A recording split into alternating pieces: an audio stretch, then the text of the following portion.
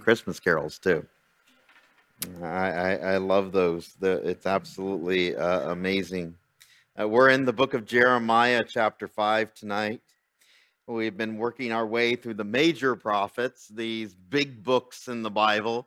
The second largest book that we saw in the book of Isaiah, and then now in the book of Jeremiah. In Isaiah, we saw the majesty of who God is, holy, holy, holy. All those Christmas stories of Emmanuel, God with us, the one who is high and lifted up, now coming as a lowly babe, which we just sang about tonight. And then we come to the book of Jeremiah. And if you've ever read through the book of Jeremiah, he was called the weeping prophet on purpose, because the whole book is about what the Lord is dealing with the nation of Judah. You see, the northern kingdom of Israel has already been scattered. 722 BC, the Assyrians come in and literally take the northern 10 tribes and scatter them to the far parts of the earth. The ages where Assyria has owned their land, and they assimilate these people and they interbreed them throughout the empire. And later on, when they come back as mixed race Samaritans. And we're going to see them in here, the tribe of Ephraim, the major tribe, the capital of Samaria in the northern kingdom of Israel. But then what's left now is the tribe of Judah and the tribe of Benjamin, and a minority of all the other tribes kind of scattered throughout there. But the two major tribes that are left are Judah, the kingly tribe, and the youngest tribe, Benjamin. And we're going to get to see just a little bit into what that's going to be like as we walk through this. And if you've read ahead, you kind of understand that the Lord is really chastening and disciplining the people of Israel during this time on purpose, because they have purposely chosen to backslide. They've purposely chosen to sin against God. And just like what we learned about last week, we see that this word backsliding is going to be used more times, not only in chapter 3, but in the book of Jeremiah as a whole, more than any other book in the entire Bible. Because the understanding is that the people of Israel have left their first love. They've backslidden. They have hearts that are hard and necks that are stiff, and they no longer want to follow after God. But because of the consequences that are happening, they're paying this lip service, this traditional worship, this religiosity. And God is going to be severe with them and saying, I'm not going to listen to you. So in Jeremiah chapter 5, verses 1 through 6, we read this. Run to and fro through the streets of Jerusalem, speaking to Jeremiah, by the way. See now and know, and seek in her open places, if you can find a man, if there is anyone who executes judgment, who speaks the truth, and I will pardon her. Imagine that. All you have to do is find one person, Jeremiah. That's all you have to do. Though they say, as the Lord lives, surely they swear falsely. O Lord, are not your eyes on the truth? You have stricken them, but they have not grieved. You have consumed them, but they have refused to receive correction. They have made their faces harder than rock. They have refused to return. Therefore I said, surely these are poor, they are foolish, for they do not know the way of the Lord, the judgment of their God. And I will go to the great men and speak to them, for they have known the way of the Lord, the judgment of their God. But these have altogether broken the yoke, and they've burst the bonds. Therefore a lion from the forest will slay them. A wolf of the deserts shall destroy them. A leopard will watch over their cities. Everyone who goes out from there shall be torn in pieces, because their transgressions are many. Their backslidings have increased. And so, Father, tonight as we approach you, this amazing book, this book that at times is so high and lofty, and at other times it literally shows us who we are in the midst of our depravity and sin. And so, Lord, tonight as we read these hard sections where the people of Judah have to examine themselves, help us to examine our own lives, because it's easy to come to church. It's easy to come and perform the religious service, the traditions, the carols, or the Christmas or the Easter or the various sacraments that we have, and yet our heart may be so far away from you. And so, Lord, forgive us. And help us to examine ourselves tonight. Help us to really look at who we are and how we can be mirrored in these very verses. And how you want us, and thank God for your Son, Jesus Christ. We so much need him. But just how these verses just point us to the grace and love of Jesus Christ. And so, Lord, tonight I ask that you open up these words, open up our hearts, our minds to your word, and help us to understand. In Jesus' name we pray. Amen and amen. The first section here in Jeremiah, and you have to remember the book of Jeremiah was literally written last out of all the major prophets. Even though it's second in terms of the placing of it, the order is in terms of, amount of chapters or amount of text. So Jeremiah is the only one out of all the prophets in general, the major and the minor, to have written two books. He writes Jeremiah, and he writes the little small book that follows it, the 7-chapter book that follows it, or the 5-chapter book, that follows it, Lamentations, right? And so this whole series of chapters in these two books that intertwine the crying of Jeremiah for the people of God.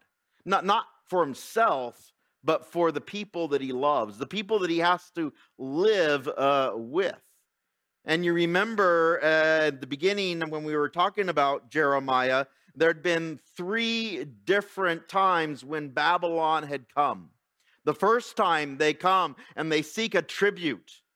Literally, the gold is stripped from the doors of the temple. The temple's not destroyed, but anything of value that's on the outside of the walls is stripped as tribute to the people of Babylon. And then they take the best and the brightest.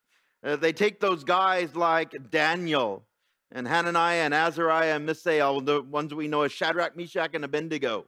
And they take those, the ones that are bright and handsome, the Bible says, are able to learn other languages, and they take them and they put them into the universities of Babylon. And this is where Daniel is at this time, by the way. He's literally living in the courts of Babylon, while Jeremiah is living amongst the dregs and literally starving to death with the people in Jerusalem. And then there was the second time that Babylon comes. They take away any of the blue-collar workers, anyone with a skill.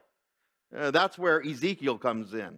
And these are the people that are living literally on the river Kibar in Babylon. These are the ones that are the people that would be doing certain jobs within the Babylonian Empire. They weren't in the royal society like the other 4, but they were living in the common places, in the more rural areas, serving in certain functions in a blue-collar way in the Babylonian Empire.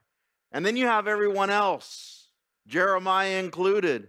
This is the riffraff. This is all the people that are left. These are the poor, the rejects.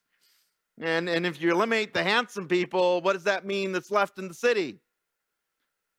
The ugly people, right? That kind of gives you a little hint of who Jeremiah was. Sorry.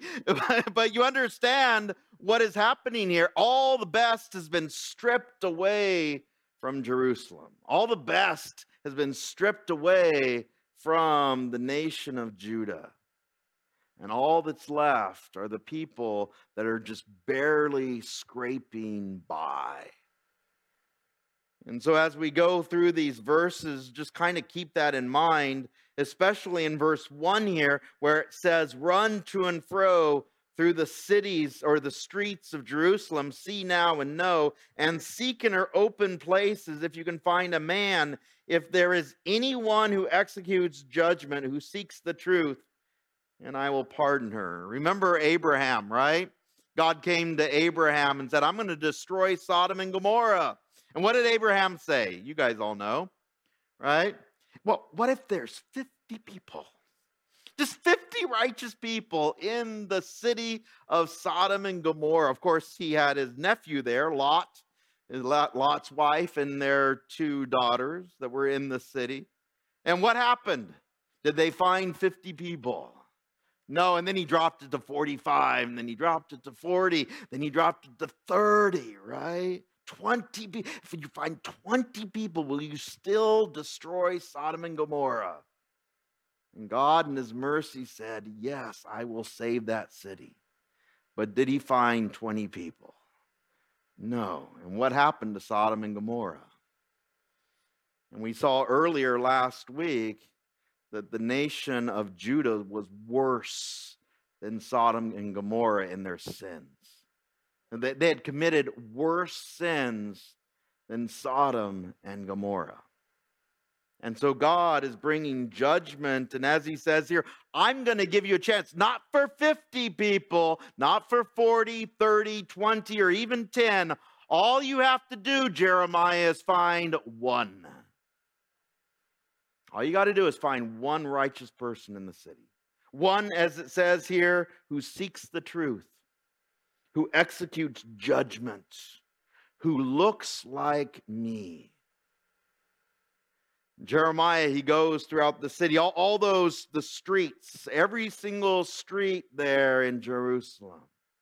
He's looking through the alleys and the streets and the houses. And what does it say there in verse 2? Though they say, as the Lord lives, surely they swear falsely. What did they look like on the outside? Oh, they had the right words. They had the religious traditions. They knew what to say. They knew when to sit down and stand up. They knew when to say, as we would say it, amen, right? They knew the religious procedures, but what did their hearts look like? And this is what God always wants, the heart of the person. Then Jeremiah in verse 3 there, it says, O Lord, are not your eyes on the truth? You have stricken them, but they have not grieved. You have consumed them, but they have refused to receive correction. They have made their faces harder than rock. They have refused to return, acknowledging that these people have hard hearts that are not willing to turn around. Their necks are stiff. They're not willing to turn back. And as it says here, their faces are hard. Have you ever seen a person with a hard face? Oh, yes. Thank you. Yeah. What is that hard face? Maybe your grandma said this to you. If you, if you were frozen with that frown on your face, what is it going to look like, right? What would it look like? That hard face that's frozen in stone, rather than the pliable joy or the pliable honesty of a heart that loves God. But then he continues on there in verse 4, after looking at the poor, therefore I said, surely these are the poor, they are the foolish, for they do not know the way of the Lord, the judgment of their God. This is just the common people. I'm going to look at the, upper class, the people that are in the political circles. Now, this is being actually saying it nicely, but these two are the leftover dregs of society that just happen to be in the political realm. These are the people that, Babylon didn't want to take with them because they were so corrupt in their dealings. They were so horrible in the way that they treated the people. Verse 5 here, it describes it in this way. I will go to the great men and speak to them, for they have known the way of the Lord, the judgment of their gods, or the judgment of their God. And what does it say? Did he find any? But these have altogether broken the yoke, they've burst the bonds. What does that mean? They've oppressed the poor. They've hurt those around them. They've destroyed their relationships for some sort of political gain, for some sort of political gain in their own lives. And we see it in our society all the time, unfortunately, right? It goes on all around us. We see it on the TV every single day. The description here of the lion and the leopard, as we see, is literally what's going to be happening in the land after Babylon razes the city of Jerusalem to the ground. Therefore, a lion from the forest shall slay them, a wolf of the desert shall destroy them, a leopard will watch over their cities. Everyone who goes out from there shall be torn in pieces, because their transgressions are many, their backslidings have increased. There's that word again. That is unique in the book of Jeremiah, this word backsliding, where the people of God, instead of moving forward, wanting to have a relationship with God, what have they done instead? They've become lax. They've become complacent. They've slipped away from their relationship with God. And by the way, that word transgressions there, and we all know what the word transgression means. It's just that, we don't always can enunciate it, but literally, if you have a sign that says, "Do not trespass," what does it mean? If you're a teenager, it means find another way around to get into the same place, right? But what is the purpose of a no trespassing sign? You're going into someone else's property. You're going on to land owned by someone else. And this is the whole idea of the word transgression, where I literally cross the line. I choose to cross the line on purpose. I find a way to get to that sin that I am not supposed to be even tempted with or wanting to do. And instead, I try to do it in any way possible. In verse 7, it continues on there, and I love this part. How shall I pardon you for this? Your children have forsaken me and sworn by those that are not gods. When I had fed them to the full, then they committed adultery and assembled themselves by troops in the harlots' houses. They were like well-fed, lusty stallions. Everyone neighed after his neighbor's wife. Oh, this is no longer the G version. This is the Bible describing what it is like in the city of Jerusalem at this time, when they themselves should rather be repenting. What's happening instead? They're just acting like a bunch of wild animals, trying to mate with everyone. The lusting of each other, as it describes here, this stallion who's literally willing to mate with anything that has four legs. The whole idea is you're just acting, rather than like people, or my people especially, you're acting like a bunch of untrained, illiterate animals that just want to fulfill every single one of their own lusts. And who are they lusting after? It says it there at the end of verse 8. Their neighbors' wives. Literally, their next door neighbors. The affairs are going on behind everyone's noses and behind everyone's doors. And it's just like a whole bunch of people in heat. And what is God saying? Repent of your ways. And this is, the hard part, especially as we walk through this can be really hard hitting, because you understand not only, whether it's with the internet or pornography or all the things that we have in our society, even billboards, right? Just going to certain places in town where there's that, opportunity. or even just at work. The flattery that can go on, the teasing that can happen easily, or the texting or the sexting, and all the things that are so blatantly in our culture. And is it easy even for Christians to fall into that? Oh, yeah. And the hope is, as we're walking through this, that we too would examine our own lives.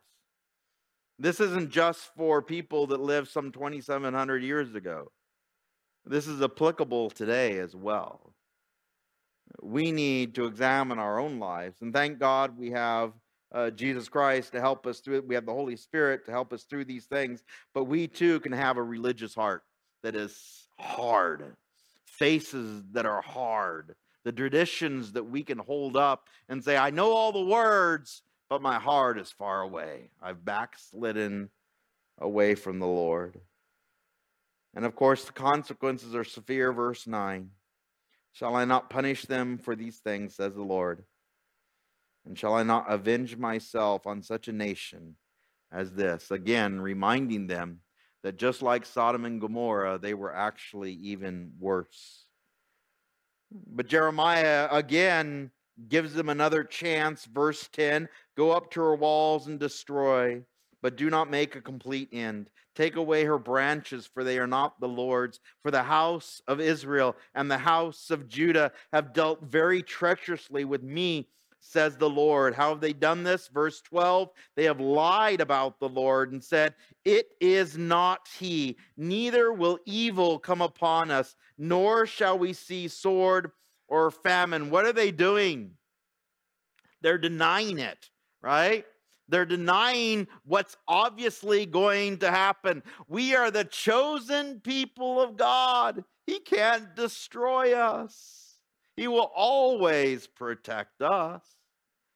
He has to, because he's chosen us. We're better than every other nation on the planet. He's done it before. He's going to do it again.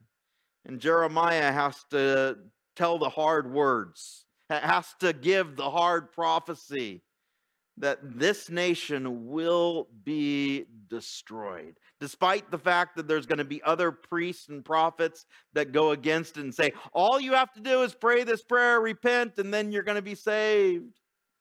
No, Jeremiah says you're going to be gone for 70 years. God's going to save a remnant, yes, but you're going to be in captivity for 70 years. This will happen no matter what. It continues on there in verse 13, as I was saying earlier, and the prophets become wind, for the word is not in them, thus shall it be done to them. Even the religious leaders, even their, what we would consider the pastors, right? The priests in this time and age, these were the ones that were the people that spoke to the people. The prophets, they were the ones that were supposed to deliver the word of God to the people that they had been told to teach. Just like Jeremiah.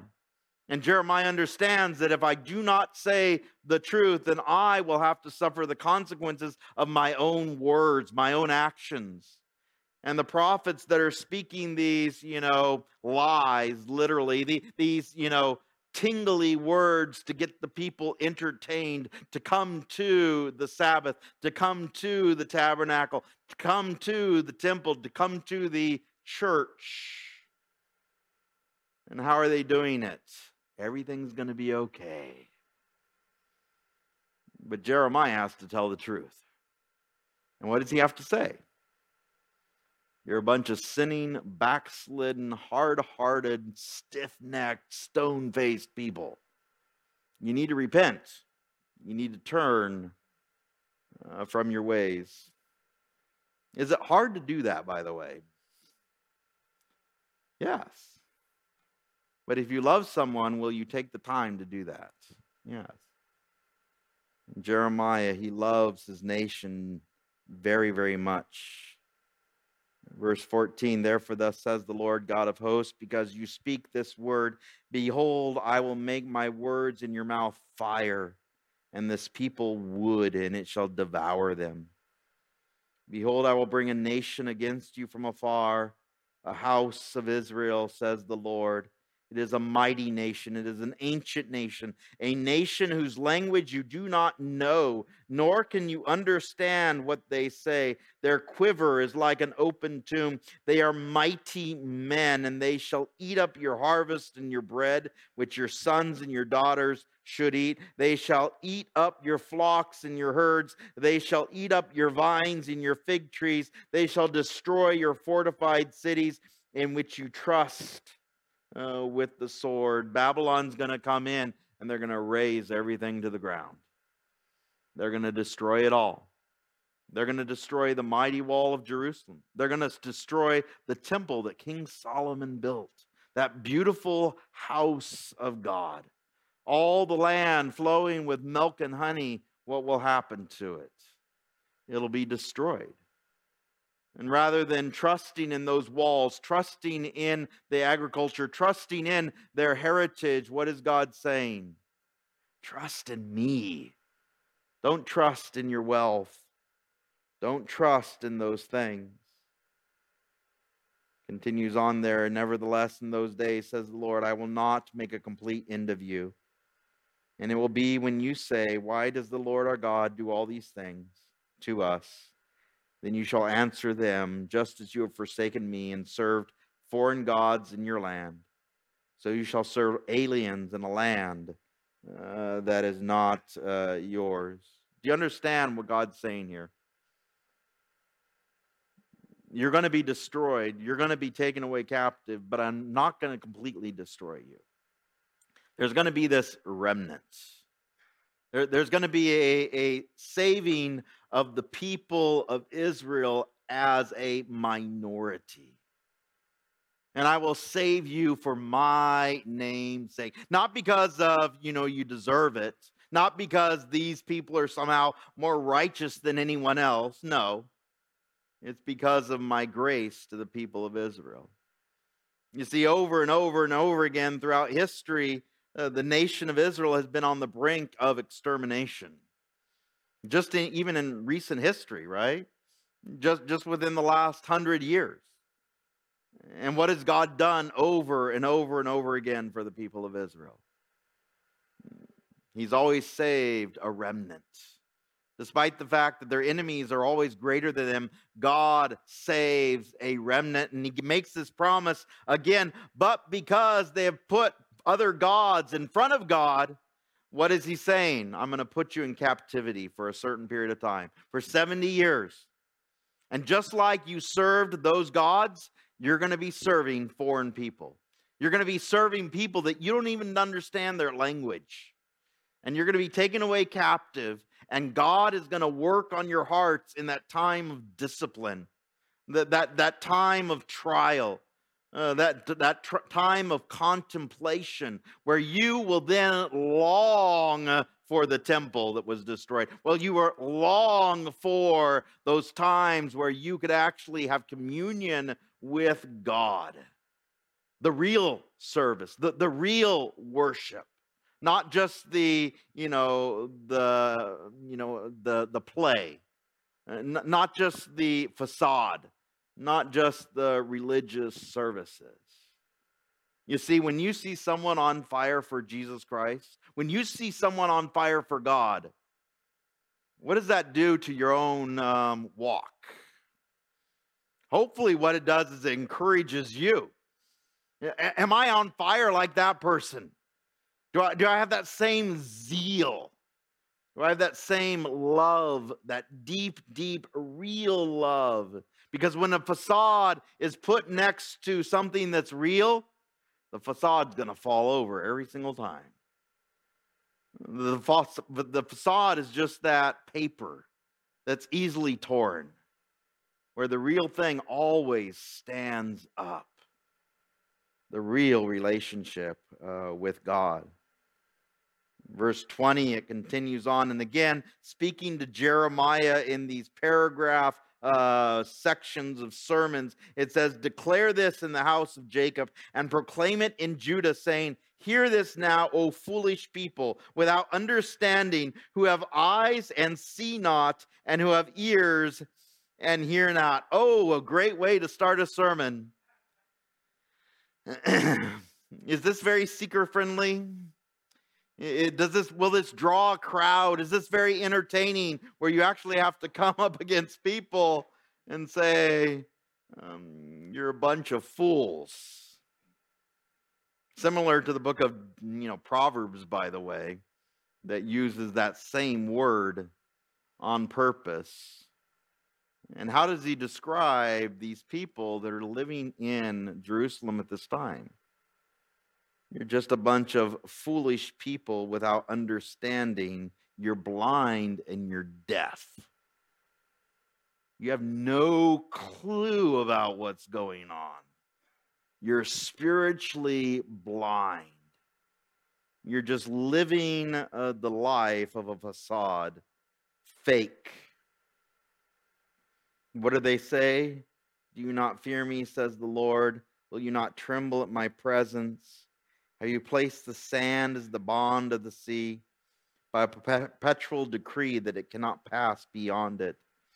And though its waves toss to and fro, yet they cannot prevail. Though they roar, yet they cannot pass over it.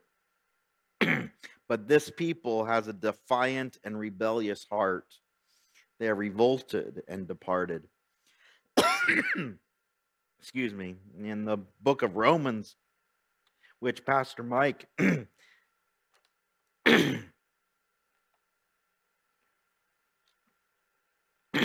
the book of Romans, which Pastor Mike has been going through on Sundays, in chapter 1, we see creation itself.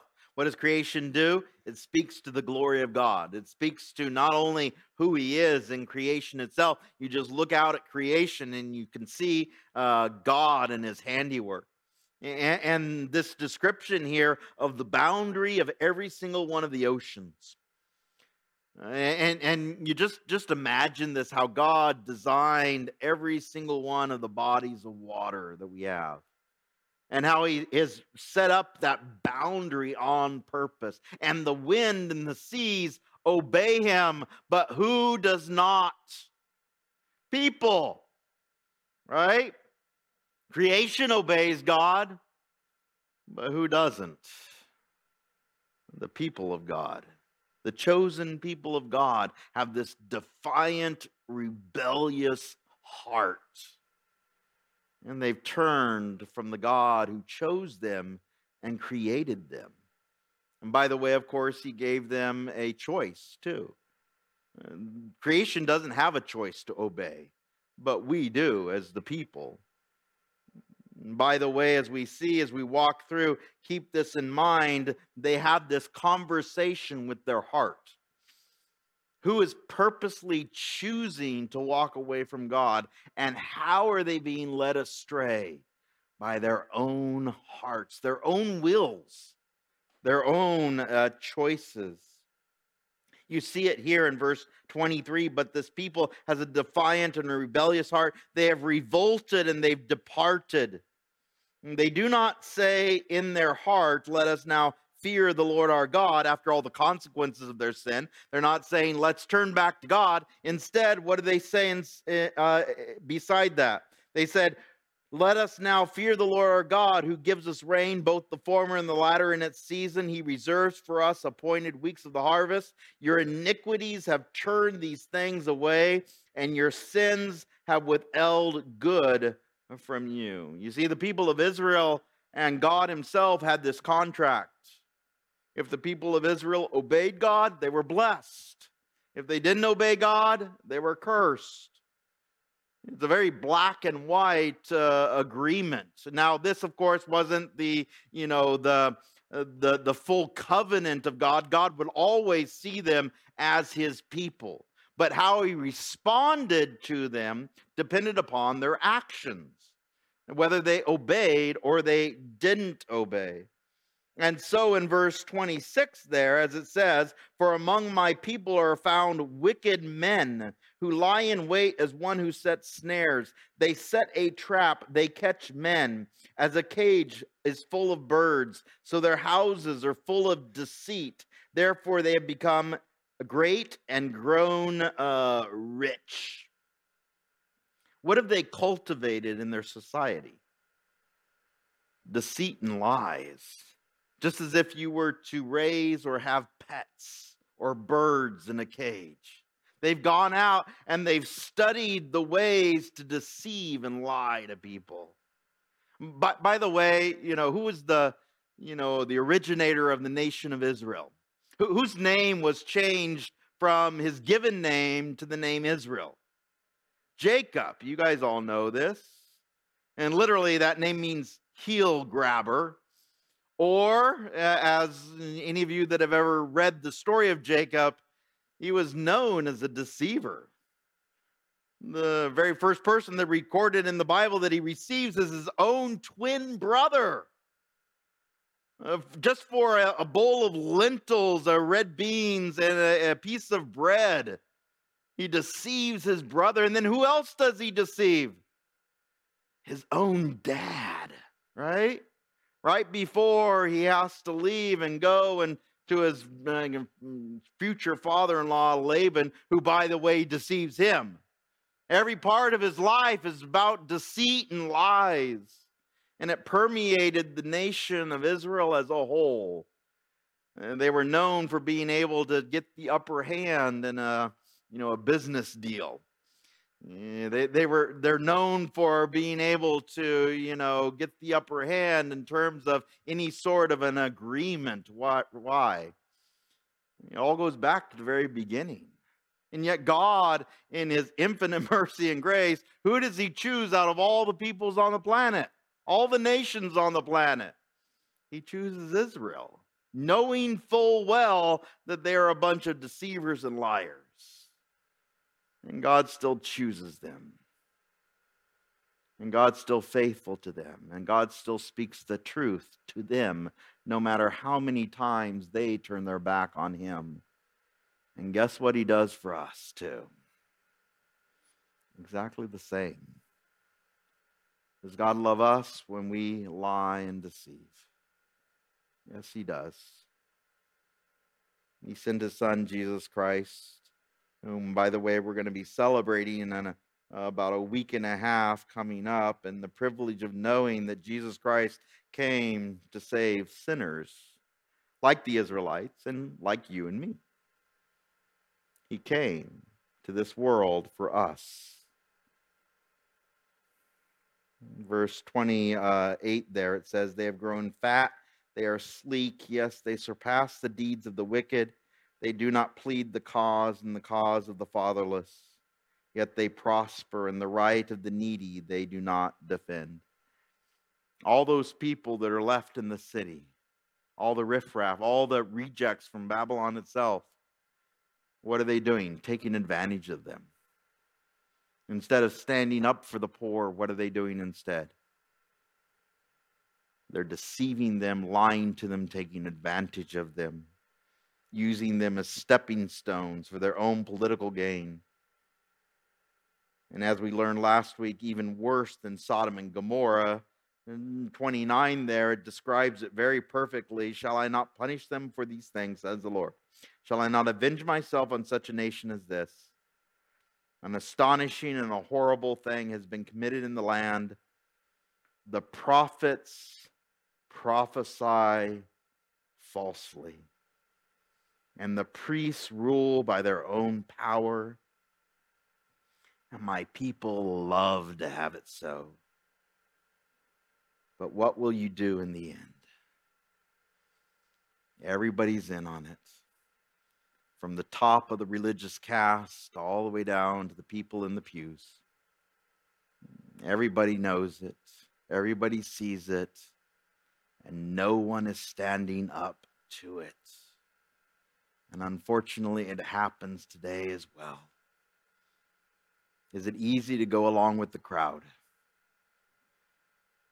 Is it easy to go to the biggest church in town? I'm not saying that, I'm not saying that the biggest church in town is bad. There's a lot of good churches. Thank God for Bakersfield. We have lots and lots of good, godly churches. Thank God. And godly pastors as well. But the understanding is, are we searching the scriptures looking to make sure that we're going to a church that is like that? And thank God we have pastors that stand up for the truth.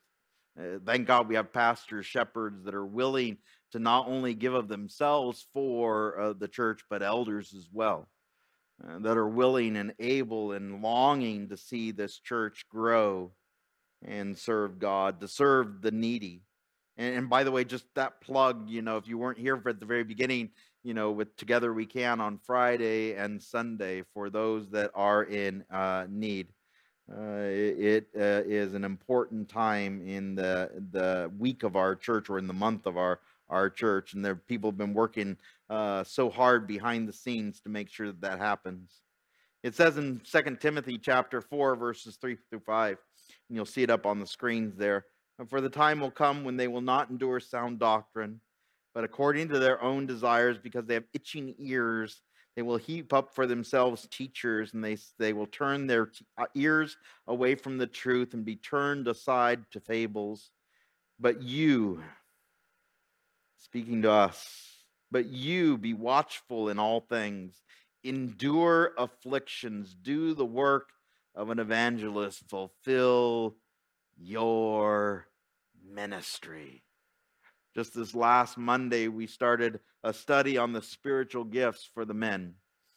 And just helping us as men of the church to be able to not only know our spiritual gift, but then to use it for the church. Because every single one of the spiritual gifts are meant to build up the church.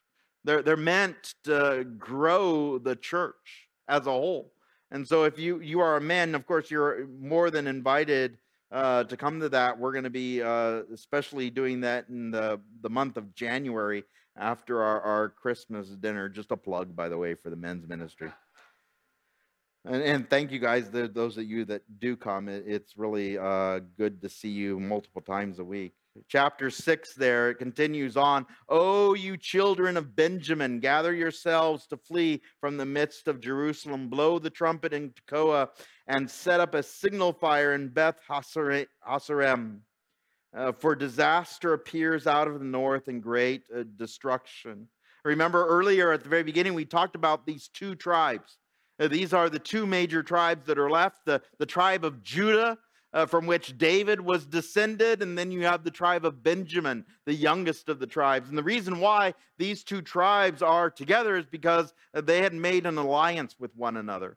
And this alliance had gone all the way back to David and his best friend Jonathan. You see, Jonathan's dad, you guys remember this, was the first king of Israel, Saul, right? And just like the Saul in the New Testament, who later became Paul, they both came from the same exact tribe, the youngest of the tribes, the tribe of Benjamin. And this tribe of Benjamin was, of course, the favorite of their dad, Israel. They were the youngest of the tribes. They, were the one that, when Joseph had been taken away into bondage in Egypt, and his dad thought that he was dead. He said, when his brothers tried to come back and take him and say, we just need to take Benjamin, we'll take care of him and we'll protect him. All we have to do is take him to Egypt, show him to this guy, and we'll bring him right back. And what did Israel say? Jacob, what did he say? You're not going to take my favorite son, my youngest son. I had already lost my son Joseph. I'm not going to let you take Benjamin.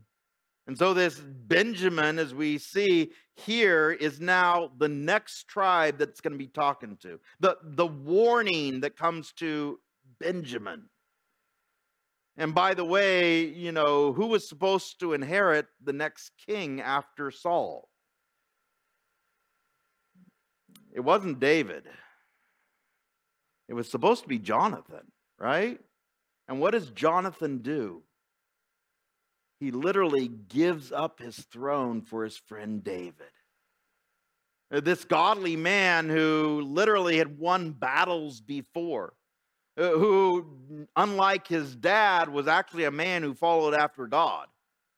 If you just read the story, even Benjamin is mentioned, Jonathan is mentioned before David in the Bible. And yet God chooses David, and Jonathan supports him with all of his heart. And they make this pact and say, your children and my children, they will have an alliance. They will make this covenant with one another. Judah and Benjamin, the two tribes. And so the southern kingdom is made up of these two tribes. The majority, of course, there's still the other tribes there. They're just not as major. But in terms of the definition of the actual territories, Judah and Benjamin are in the south. The tribe of Judah. And now he addresses Benjamin, and it says there in verse 2, I have likened the daughter of Zion to a lovely and delicate woman. The shepherds with their flocks shall come to her. They shall pitch their tents against her all around. Each one shall pasture in his own place. Why does God always use a description for the nation of Israel, the nation of Judah, or even the church in terms of a female form or a feminine aspect? Why does he do that? You know why? Women are prettier, right? Definitely, right? Every single time that we're going to see it here, I mean, she's this beautiful lady, but what has happened to her? You read Ezekiel 16, you read Ezekiel 32, you see the way that they start out as these beautiful women, and then what happens to them? Again, not using G language, they become prostitutes. They become whores, as the Bible says. They fall away. Verse 4, prepare war against her. Arise, let us go up at noon. Woe to us, for the day goes away. For the shadows of the evening are lengthening. Arise, let us go by night. Let us destroy her palaces. For thus says the Lord of hosts, cut down trees and build a mound against Jerusalem. This is the city to be punished. She is full of oppression in her midst. As a fountain wells up with water, so she wells up with her wickedness. Violence and plundering are heard in her. There before me continually are grief and wounds. What is God doing? He's showing the nation of Babylon where to put the mounds, the siege works, the ability to bring down the walls of Jerusalem. God's pointing it out. He's saying, do it right here. He's bringing the nation that's going to discipline Israel. He's bringing the nation that's going to discipline Jerusalem. Verse 9, thus says the Lord of hosts, they shall surely glean as a vine, the remnant of Israel, as a grape gatherer, putting their hand back into the branches. And you see this picture.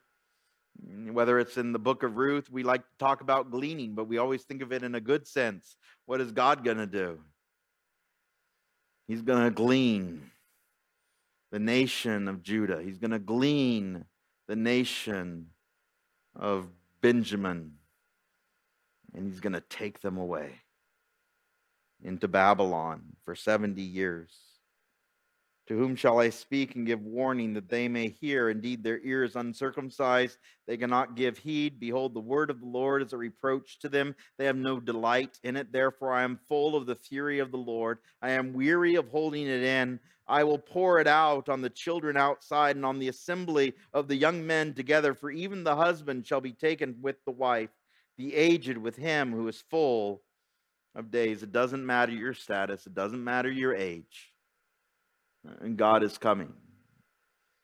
It's hard to talk about the wrath of God or the anger of God, especially when up here, and you know what it does to the people that are listening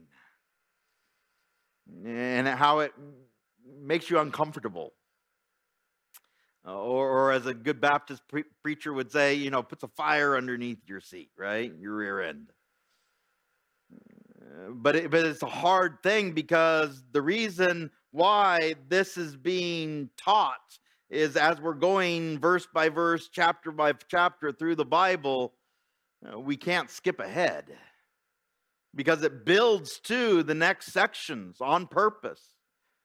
It builds to the reason why God is coming to discipline his people that he loves so dearly, because he doesn't want to leave them in their sin. He doesn't want to leave them there, because he knows that if he takes them out of this situation, they will have to examine themselves. They will have to look at their lives and say, why were we put into slavery, into bondage? And then they will miss their time with God, and they will hopefully come back with hearts that are full of love for God. Or as it says in verse 11 in it, therefore I am full of the fury of the Lord, I'm weary of holding it in. Even Jeremiah himself, this message is hard to give. It's extremely difficult. He wants to preach the good things. He wants to preach the love of God. He wants to preach these things that, will draw the crowds. But what does he know he has to do? Just like love does, it has to be truthful. It has to speak the truth. And their houses shall be turned over to others, their fields and their wives together. For I will stretch out my hand against the inhabitants of the land, says the Lord, because from the least of them even to the greatest of them, everyone is given to covetousness. From the prophet even to the priest, everyone deals falsely. We've seen this earlier in the previous verses. They are just a bunch of lying, greedy people. They have also healed the hurt of my people slightly, saying, peace, peace, when there is no peace. Were they ashamed when they had committed abomination? No, they were not at all ashamed, nor did they know how to blush. Therefore they shall fall among those who fall at the time I punish them. They shall be cast down, says the Lord. And just like what we learned last week, they had forgotten how to blush.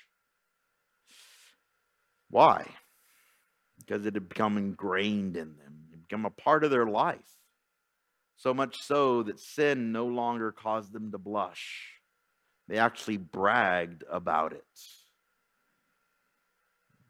Is that rampant in our society as well?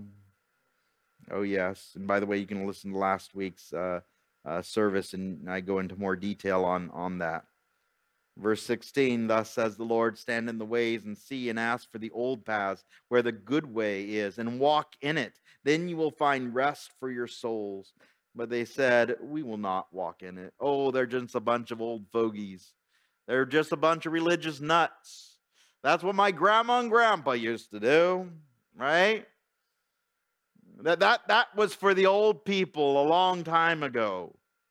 We're more reformed. We're more, societal. We're more modern, right? The mantra of our age as well. Also, I will set watchmen over you, saying, listen to the sound of the trumpet. But they said, we will not listen. Therefore, hear, you nations, and know, O congregation, what is among them. Hear, O earth, behold, I will certainly bring calamity on this people, the fruit of their thoughts, because they have not heeded my words, nor my law, but rejected it. And of course, this has been going on for centuries after centuries after centuries. Jeremiah is not the first of the prophets. Jeremiah is not the first of the people to warn. He's just the last. And he has to bring the word of destruction against his own people. Verse 20, for what purpose to me comes frankincense from Sheba and sweet cane from a far country? Your burnt offerings are not acceptable, nor your sacrifices sweet to me. And this again goes back to the tribe of Benjamin. You see, and I'm just going to skip ahead here. In fact, just go to 1 Samuel chapter 15. It's in the chapter 7 part. We're just going to put that up there just this one time, just to kind of summarize this. But in 1 Samuel chapter 15, verses 22 to 23, again, the first king of Israel, Saul, from the tribe of Benjamin, the one that we saw at the beginning of this chapter, says this. And Samuel has to come up against the one that he anointed, by the way. And after King Saul has made this amazing victory, he takes the spoils, and instead of killing and sacrificing the best, instead of killing the king that he was supposed to, Samuel says this in verse 22. It says, "So Samuel said, has the Lord as great delight in burnt offerings and sacrifices, as in obeying the voice of the Lord? Behold, to obey is better than sacrifice, and to heed than the fat of rams." You can't buy your way out of this. And listen to verse 23. "For rebellion is as the sin of witchcraft or devil worship, and stubbornness is as iniquity and idolatry.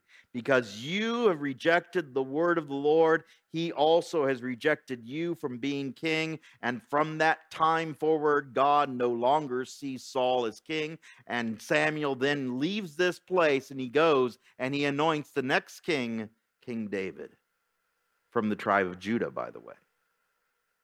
And it all goes back to this understanding, and every single Israelite who knows anything about the history of Israel would recognize these verses.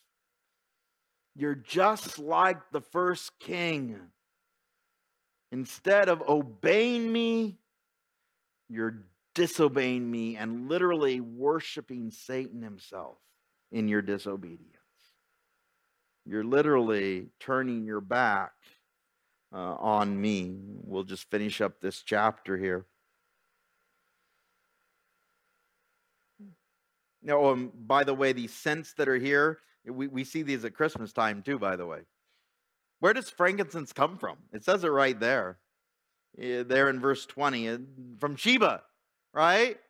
You know, the queen of Sheba that came and saw Solomon's temple and the land in all of its beauty and glory. The same spice, by the way, that's part of the 3 spices that are given to the baby Jesus: frankincense, myrrh, right, and gold. And this understanding, this valuable spice that's coming from Sheba, it is like perfume, but what does it do to sin? It doesn't cover it up. It just makes it stink worse. It makes it smell worse. Verse 21, and we'll end it here at this chapter. "Therefore, thus says the Lord, behold, I will lay stumbling blocks before this people, and the fathers and the sons together shall fall on them, and the neighbor and his friend shall perish. Thus says the Lord, behold, a people comes from the north country, and a great nation will be raised from the farthest parts of the earth. They will lay hold on bow and spear. They are cruel and they have no mercy. Their voices roars like the sea, and they ride on horses, and as men of war set in array against you, O daughter of Zion." Who's raising them up? Who's the one that's raising them up? Who's putting the stumbling blocks out? It's God. We have heard the report of it. Our hands grow feeble. Anguish has taken hold of us. Pain is of a woman in labor. Do not go out into the field, nor walk by the way, because of the sword of the enemy. Fear is on every side. O daughter of my people, dress in sackcloth, roll about in ashes, make mourning as for one or for an only son. Make bitter lamentation. The definition of who Jeremiah was, the weeping prophet. For the plunderer will suddenly come upon us. I have set you as an assayer, speaking to Jeremiah, in a fortress among my people, that you may know and test their way. They are all stubborn rebels, walking as slanderers. They are bronze and iron. They are all corrupters. The bellows blow furiously, and lead is consumed by the fire. The smelter refines in vain, for the wicked are not drawn off. People will call them rejected silver, because the Lord has rejected them. And you've heard how silver is refined. You've been in this church for any length of time. Pastor Mike always describes it as this dross that is taken off the silver and over and over and over again. And what was the qualification for the purity of that silver? It had to reflect the crafter in it. It had to reflect the blacksmith. It had to reflect the person who was refining that silver. And what has happened to Israel? Are they reflecting their Savior? Are they reflecting the one that chose them? Are they reflecting the God of the universe? No. That they're just a bunch of, corrupted silver. Silver that is full of all those impurities, that literally looks ugly and yucky. It's not silver. It's just a mix of all these impurities that are in this literally conglomerate of spikes that are coming out of it. It's just raw, and it no longer reflects the God who chose them and made them and loves them. And God is saying, I'm going to reject you. Just like that silver that can no longer be refined. And by the way, read ahead chapters 7, 8, and 9 for next week. Probably next week, though, we'll be doing a topical study because of Christmas. But read ahead to the next couple of chapters as we move ahead. And just ask the Lord, it's easy, in terms of, just reading through this and not actually pondering these things. But ask the Lord when you read through this, what is my heart like? What does my real heart look like? Do I reflect my Savior? Or is it just a facade? Do I just come on the Sundays or the Mondays or the Wednesdays or the Fridays or throughout the week and just do the religious things? Or do I have a heart that reflects the Savior that loves me, who died for me? Do I actually want to be like Jesus? And my prayer, and I know for you as well, and I thank you guys for being here on a Wednesday night, is that you would be the same. And so, Father, as we approach your throne room again, I ask that you would help us to examine ourselves. And, not to compare ourselves with other people, but to compare ourselves with your word. And to know that refining process, it is hard. And as Jeremiah had to preach the truth to a rebellious people that had backslidden, that were stiff-necked, hard-faced, hard-hearted, it's hard to read these words and see myself reflected in them at times. And so, Lord, I ask that you would help us to examine our lives, examine us. Help us to see you, and thank God that you have sent your Son as we celebrate this time of year to come as that little babe in a manger, Emmanuel, God with us, and to know that that same baby grows up and dies for our sins so that we can experience grace and mercy, freedom in you. And so, Lord, help us to evaluate, help us to look. Help us to see these very descriptive terms in this chapter here, and help us to really understand it, and maybe even to share it with someone else that we know. This is what I learned, and I want to share this with you. So, Lord, I ask that you bless these, my friends, my family here tonight, those that are watching online, that you'd use us for your glory. In Jesus' name we pray. Amen.